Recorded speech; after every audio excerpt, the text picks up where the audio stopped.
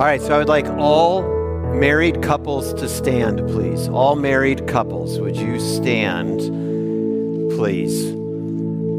All right, so for those of you who have been married 5 years or less, would you please sit down? 10 years or less? 20 years or less? 30 years or less? 40 or less?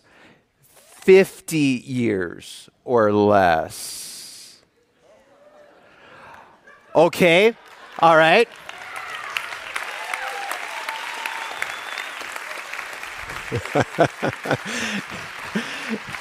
Isn't that funny? They're all like, you made it!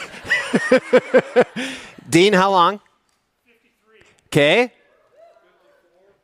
Dean, sit down. Steve? Oh, now you have to sit down. 57 years.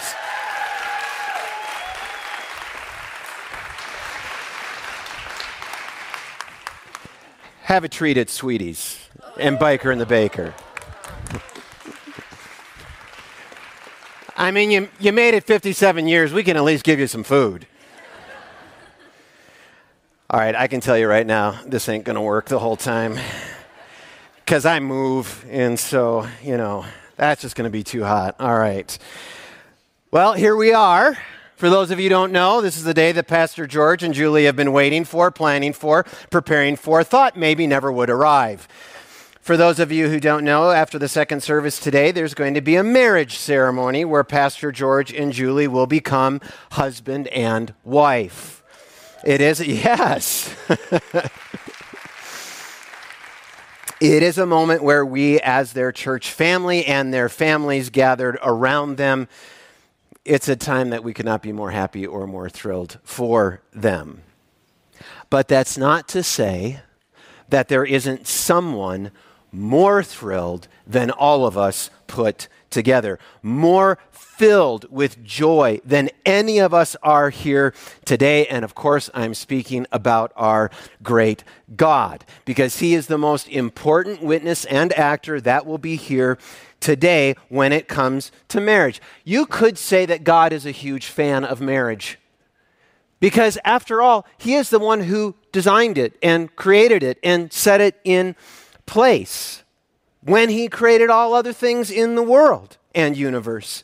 So it is that today, at about 12:15, he will look down with love, warmth, affection, joy, and passion, eager to begin the profound and mysterious work of making one man and one woman. Okay, see, the problem with wedding ceremonies is that you've been to so many of them, you forget the astounding nature of what is happening, what is about to begin to happen at a wedding ceremony, that God is taking a man and a woman and is making them literally one flesh. That's amazing. It's just absolutely remarkable if you think about it, even for a couple of minutes. And given how important God thinks marriage is, and as we were planning for a wedding ceremony to happen on Sunday immediately after this morning service anyway, it struck me that it would be a good opportunity to take a little time out from Romans and to think a bit more about marriage, and more importantly, to think about what God thinks about it. You see, the Bible tells us that, now unfortunately, here's something I have to say, because marriage is under a tremendous amount of assault in our day, has been for a good decade. I mean, really coming hard after it for a good decade now. So we have to say that it's between one biological man and one biological woman becoming one flesh. That's what we call marriage. It's what all the rest of creation was and always has been about. Let's start at the beginning. Genesis chapter 1, verse 1. In the beginning, God created the heavens and the earth. And then the Bible describes the process by which all the rest of our planet and the entire cosmos came into being after that sentence. And I wonder if you've ever noticed this fascinating detail in the creation account is the binaries within the creation account. the pairs that he brings about: heaven and earth, sun and moon, light and dark, seas and dry land, and so on. It's all about God making complementary pairs which are meant to work together. And after each of those creative bursts, all the way up to creating man himself, God stands back, as it were, right? And what does he declare about it? It's good. Which makes God's statement in Genesis chapter 2, verse 18, so utterly shocking. You see, after God has placed Adam in his perfect garden, Eden, commanding him to work it and keep it and have dominion over all of it, something strikes God. Verse 15, chapter 2. Yahweh God took the man and placed him in the Garden of Eden to work it and watch over it. And Yahweh God commanded the man, you are free to eat from any tree of the garden, but you must not eat from the tree of the knowledge of good and evil, for on the day you eat from it, you will certainly die. Then Yahweh God said, it is not good. Wait a second. I thought it was all good. Well, he notices something that is not good. It is not good for the man to be alone. And every man said,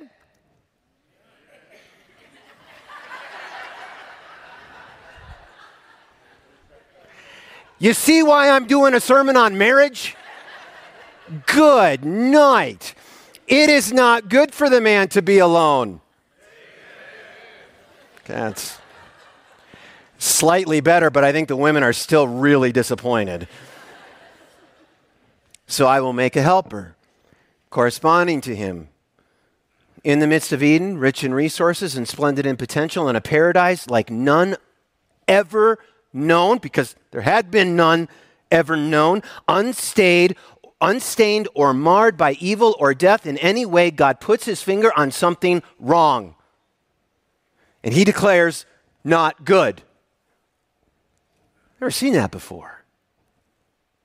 I love what Ray Ortlund says about God here. How could God feel otherwise? Love is God's nature. It is a fundamental characterization of his Trinitarian being. The Bible helps us see that we live in a universe where ultimate reality is relational. For this man to be alone in a world created and ruled by a God who is love, the very fact that it is a perfect world makes his aloneness unthinkable. And so therefore God says, I will make a helper for him. And I love what God does next. This is so good, you guys, because he has noticed Adam's aloneness before Adam notices his aloneness. Funny that, men have always been short on the uptake, right? So God then does something to make Adam feel his aloneness. What does he do? Do you remember the story? He parades all the other creatures that he had formed out of the ground of the earth before him in pairs, binaries, Adam carefully recognizing, studying, and naming each of them. And when that task is complete, the Bible tells us, but for the man, no helper was found corresponding to him. And there it is. Adam now feels his aloneness, and he is ready to receive the greatest gift under God he will ever receive, greater than all the rest of creation itself. Oh. Okay, husbands, you should hold her hand right now. Put your arm around her. This is one of those moments where you're like, oh, sweetie, you're just like the greatest gift ever. And mean it. And then the story, as if it weren't beautiful enough, increases in beauty. We read the story in Genesis and we can imagine God saying, son, to his son, right? He's a father. Okay, I want you to lay down now. I want you to lay down and I'm going to put you to sleep. And when you wake up, you're going to have the greatest friend that you could ever imagine. And so he puts the man to sleep. And the father touches the son. And he takes one of his ribs and he closes up the place and he immediately heals it because she will not be made. Isn't this amazing? She will not be made from the ground like everything else that has been made, right? Genesis says everything sprung up from the ground. He took the dust of the earth and formed the man. But how does he form the woman? Out of man. God increasing the very bone of the man to make woman. And there she stands in all her beauty and glory, pure and lovely and dear to God, who has now made a daughter.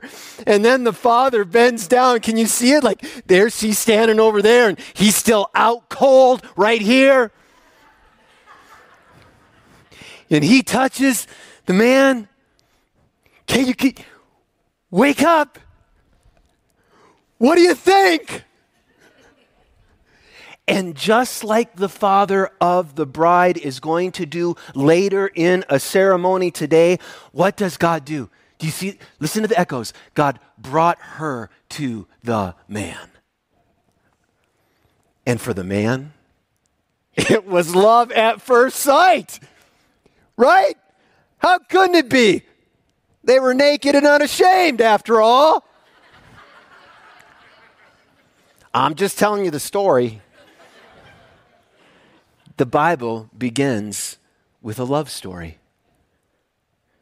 And hear now the romantic response of the first husband, the relief clear in his declaration. This one at last is bone of my bone and flesh of my flesh. This one shall be called woman, right? He's named every other creature. Oh my goodness, look at her. Woman. She was taken from the man. And with that one act of stunning creation, God has turned the not good of Genesis 2:18 into the very good.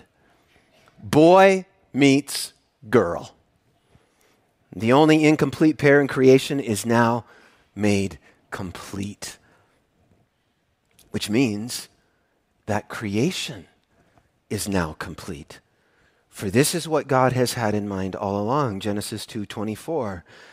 This is why a man leaves or literally abandons his father and mother and bonds with his wife, and they become one flesh. So there is what marriage is in Genesis 2:24. It is one man bonding with one woman, becoming one flesh. And in Genesis, we see what marriage is for. God creates the cosmos and our world and sets the married couple within it and commands them to be fruitful and multiply and fill the earth, Genesis 1:28. Expand Eden, expand the garden, expand the joy and fellowship and bliss, expand and increase humanity, develop successful human cultures, and leave a mark on the world for the glory of God, all under the smile of God's blessing. And they lived happily ever after. Uh-oh. Would that it were so. Unfortunately, there is an evil and dark force in our story. A villain who feels no joy. He's there. This beautiful picture that we just saw, he feels no joy in that. He sees no beauty. He utters no approval. He does not want God's kingdom to expand, but desires to place a beachhead for himself and his kingdom, a way for him to rule the creation that God has made. And because he so clearly understands marriage, don't miss this, he sees what's happening. Because he sees that it is central to God's creative and kingdom work, he attacks marriage. You see, the Satan knows that if he can shatter the foundation, the rest will crumble. So he plants disbelief. He undermines God's design. He whispers lies to the woman in the presence of the man. The man doing nothing, not leading. It was the wife acting as the head, but not a wise head, and the husband acting as a helper, but not a wise helper. It was the breakdown of marriage that broke everything. The greatest glory in the universe becomes the greatest tragedy in the world. And from that moment in the story of the Bible, we see the implications of sin and Satan through the breakdown of marriage, breaking everything. Breaking everything in families and cultures and nations and kingdoms as they groan under the curse. From Genesis 3 all the way to Malachi 4, the entire Old Testament history of humanity. But lingering, always in the background, and sometimes in the foreground of that centuries-long story of humanity is the God-promised joy to the world, the offspring of the woman who would make his blessings flow far as the curse is found, as the old Christmas song says. The one who would bruise the head of the serpent, the one who would continue to define God's plan for the world through the language and reality of marriage found in Genesis 2:24. It's right there at the beginning. Always lingering, sometimes in the background, sometimes in the foreground. And so now we're going to really move as I take you through the New Testament, and I want to show you why marriage and your marriage here today is so central to the plan of God, both today and forever. Existing marriage, and if you're single here today, do not tap out. Because this is what, if God would have marriage for you, what your marriage could be and what your marriage is meant for. Or this is how you can support other marriages or speak the truth of what marriage is by knowing it. So don't tap out if you're single. First, we learn in the writings of Paul that Satan is still working to destroy marriage in 1 Timothy 4 because he knows that every successful marriage whispers his sure and certain doom and proclaims Christ's triumph. And one of his key tactics to do that is the destructive device of divorce. And it isn't dealing with this anti-marriage device of Satan that Jesus both affirms the ongoing reality of Genesis 2:24 as the definition of marriage, while unpacking the power of God within marriage to expand his kingdom. So when Jesus is asked about the legality of divorce by a group of Pharisees, he says this, "Haven't you read," he replied, "that he who created them in the beginning," so what does he do? He goes all the way back to Genesis 1. He who created them in the beginning made them male and female. Haven't you read that? And he also said, now quoting Genesis 2:24, "For this reason, a man will leave his father and mother and be joined to his wife, and the two will become one flesh." Haven't you read that? So they are no longer two, but one flesh. And now Jesus draws a conclusion. Therefore, what God has joined together, let no one separate. Maybe when you've heard those words in a wedding ceremony, you didn't know that they were uttered by Jesus himself. You see, in the face of the demonic defacing of the glory of marriage, Jesus declares the ongoing significance and power of the Genesis design. Jesus is showing us that it is true not only, listen to this, it is true not only that God was present when he joined Adam and Eve together as one flesh, it is true not only that God is present in the institution of marriage in general, but it is also true that God is present in every lawful marriage in particular. He is showing us how grand every single marriage is. Christian or not, unbeliever, believers, this is a creational design. Every marriage is glorious in God's sight. Every marriage, God is working within. And that is what we are going to declare as true in a new marriage that is going to be instituted by God in a ceremony later today. And it is also true in every marriage in this room today. That's true even if you are disappointed in your marriage. Even if you are in the middle of an imperfect marriage.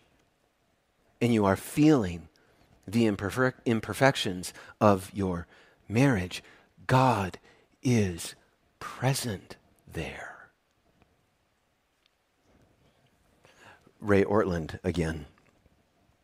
Your imperfect marriage in the world today is as sacred in the sight of God as was the perfect marriage between Adam and Eve in the Garden of Eden. Your marriage is grace from above. Your marriage is a miracle.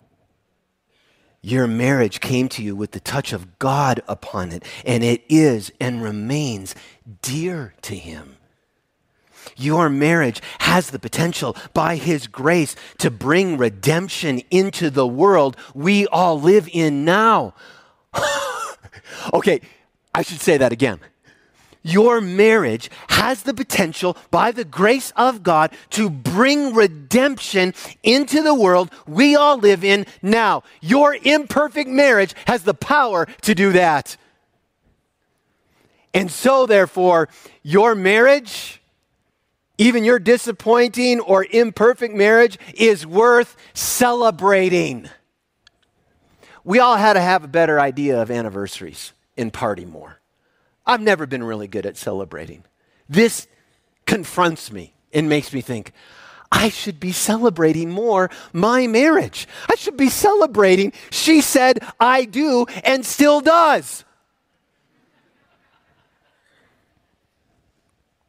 Jesus thought it was worth celebrating, your marriage. He thinks so right now. And so did the great apostle Paul of Tarsus. You see, Paul, by the power of the Spirit, as a disciple of Jesus, recognized the glory and profundity of the miracle of marriage. And he understood that every single marriage, no matter how imperfect, was actually a metaphor for the far greater and ultimate marriage towards which the entire biblical love story is headed. He reveals this in his famous teaching on marriage found in his letter to the Ephesian church. He's unpacking the role of a husband and a wife, and he writes this. Listen now, be reminded. This is a text all husbands and wives should put to memory. Husbands are to love their wives as their own bodies. He who loves his wife loves himself. For no one ever hates his own flesh, but provides and cares for it, just as the Messiah does for the church, since we are members of his body. For this reason, a man will leave his father and mother and be joined to his wife, and the two will become one flesh. There's Genesis 2:24 again. Do you see the ongoing significance? This mystery, Paul says, is profound. But I am talking about Messiah and the church. So what is Paul doing? He is passionately inviting us to remember the profoundness of marriage. Too often today, we see marriage as common. We just see it as ordinary. We don't treat it as profound, right? Like, you don't see a lot of people kind of walking around and like, oh, wow, hey, everybody, look. It's a marriage. Look, a husband and a wife. Yeah, you just think like, that's really weird. But wouldn't that be cool if, like, I ran up to you guys, like, in Safeway and did that? I don't know. Oh, you don't think that would be very, yeah. Maybe it wouldn't. Maybe they'd call security. I don't know. My point is, maybe if we saw marriage as profound as Jesus and Paul see marriage, maybe we would be moved to do that every once in a while. We'd be amazed. We'd wake up next to her again and think, I just can't believe it. I just can't believe I get to do this. That I get to be a husband. This is profound. This is a miracle. God's hand is upon us today. God is literally taking me and making me one with her. And he's doing that as the pinnacle of his creation and the vehicle of his kingdom expansion.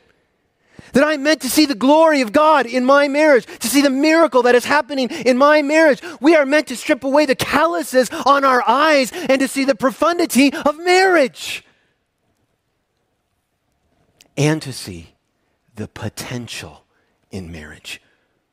Do you see what Paul is doing? He's grabbing Genesis 2:24 and he's shoving us right back to the beginning of the story. And he's saying that what happened there in Eden begins in every wedding ceremony. The same miracle that God was doing there is the miracle that he will do through your marriage. What Paul is saying is that our marriages, as we make our way around Salida in this valley, we are to be creating in our homes and in our relationship little pockets of the kingdom of God.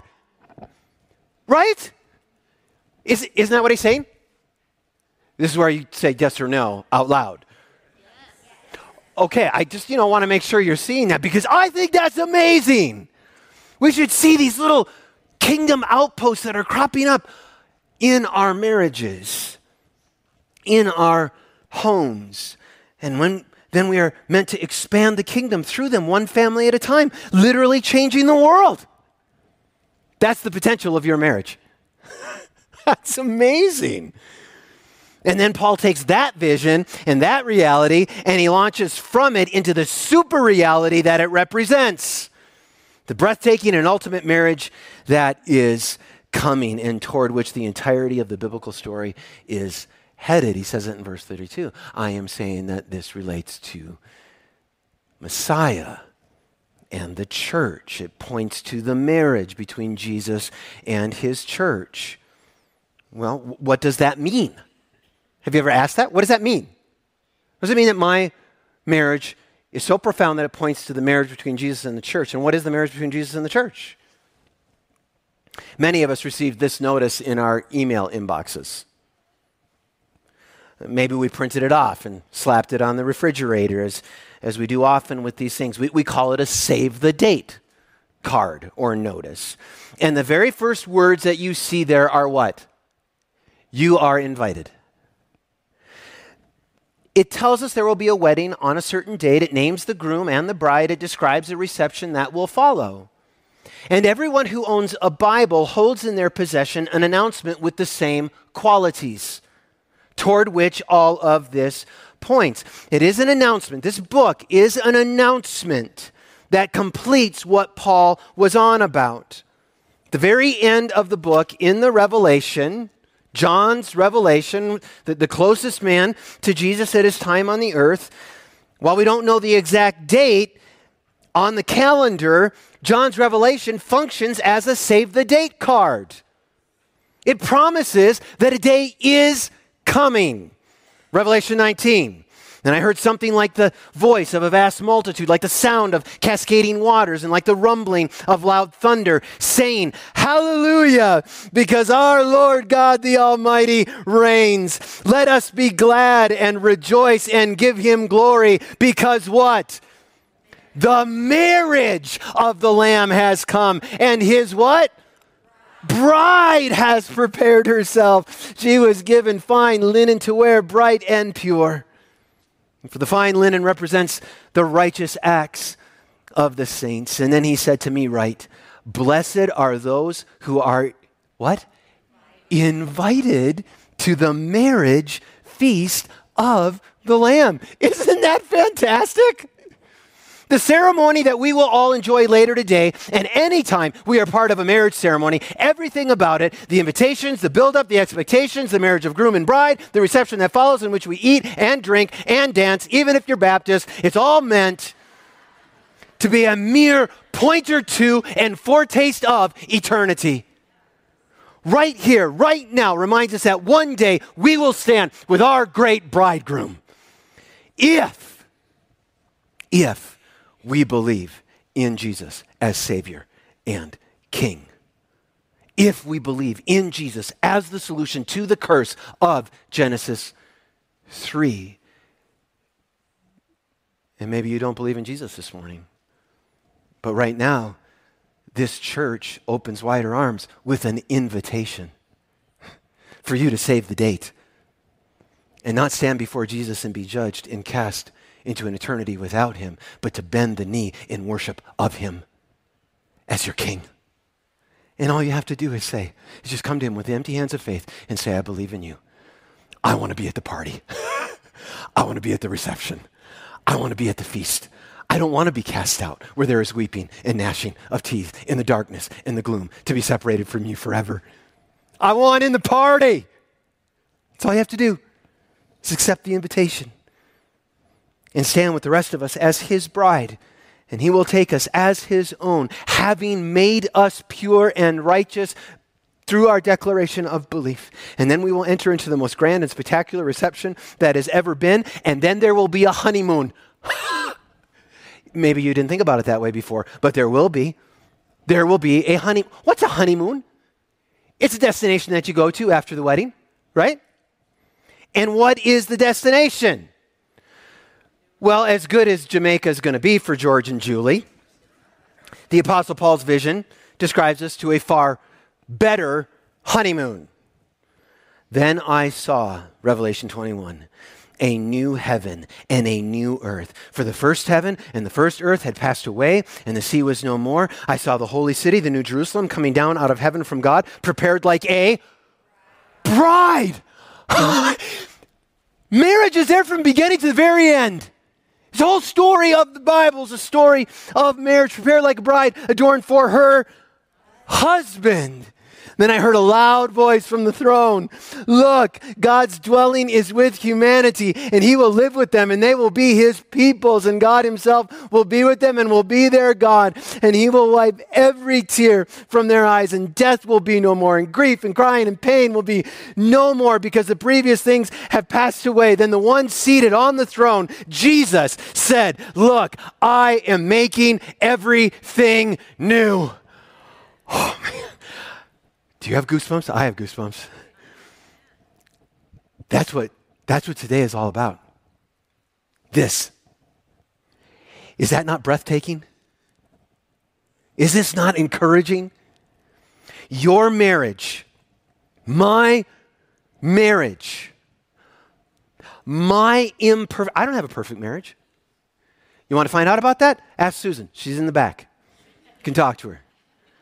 Do not have a perfect marriage, and most of its imperfections fall on me as the leader of our home. But my marriage, and every marriage here, is so that, listen, your marriage is not primarily to make you happy. It does that, and it's designed for, that's in the design, but it's not the primary design of your marriage. Your marriage is so that people who don't know Jesus can receive through us in our marriages an invitation to the marriage of the Lamb and his bride, with an expectation-shattering party afterwards and an eternal honeymoon with the Son of God to follow. Worship team, would you come up?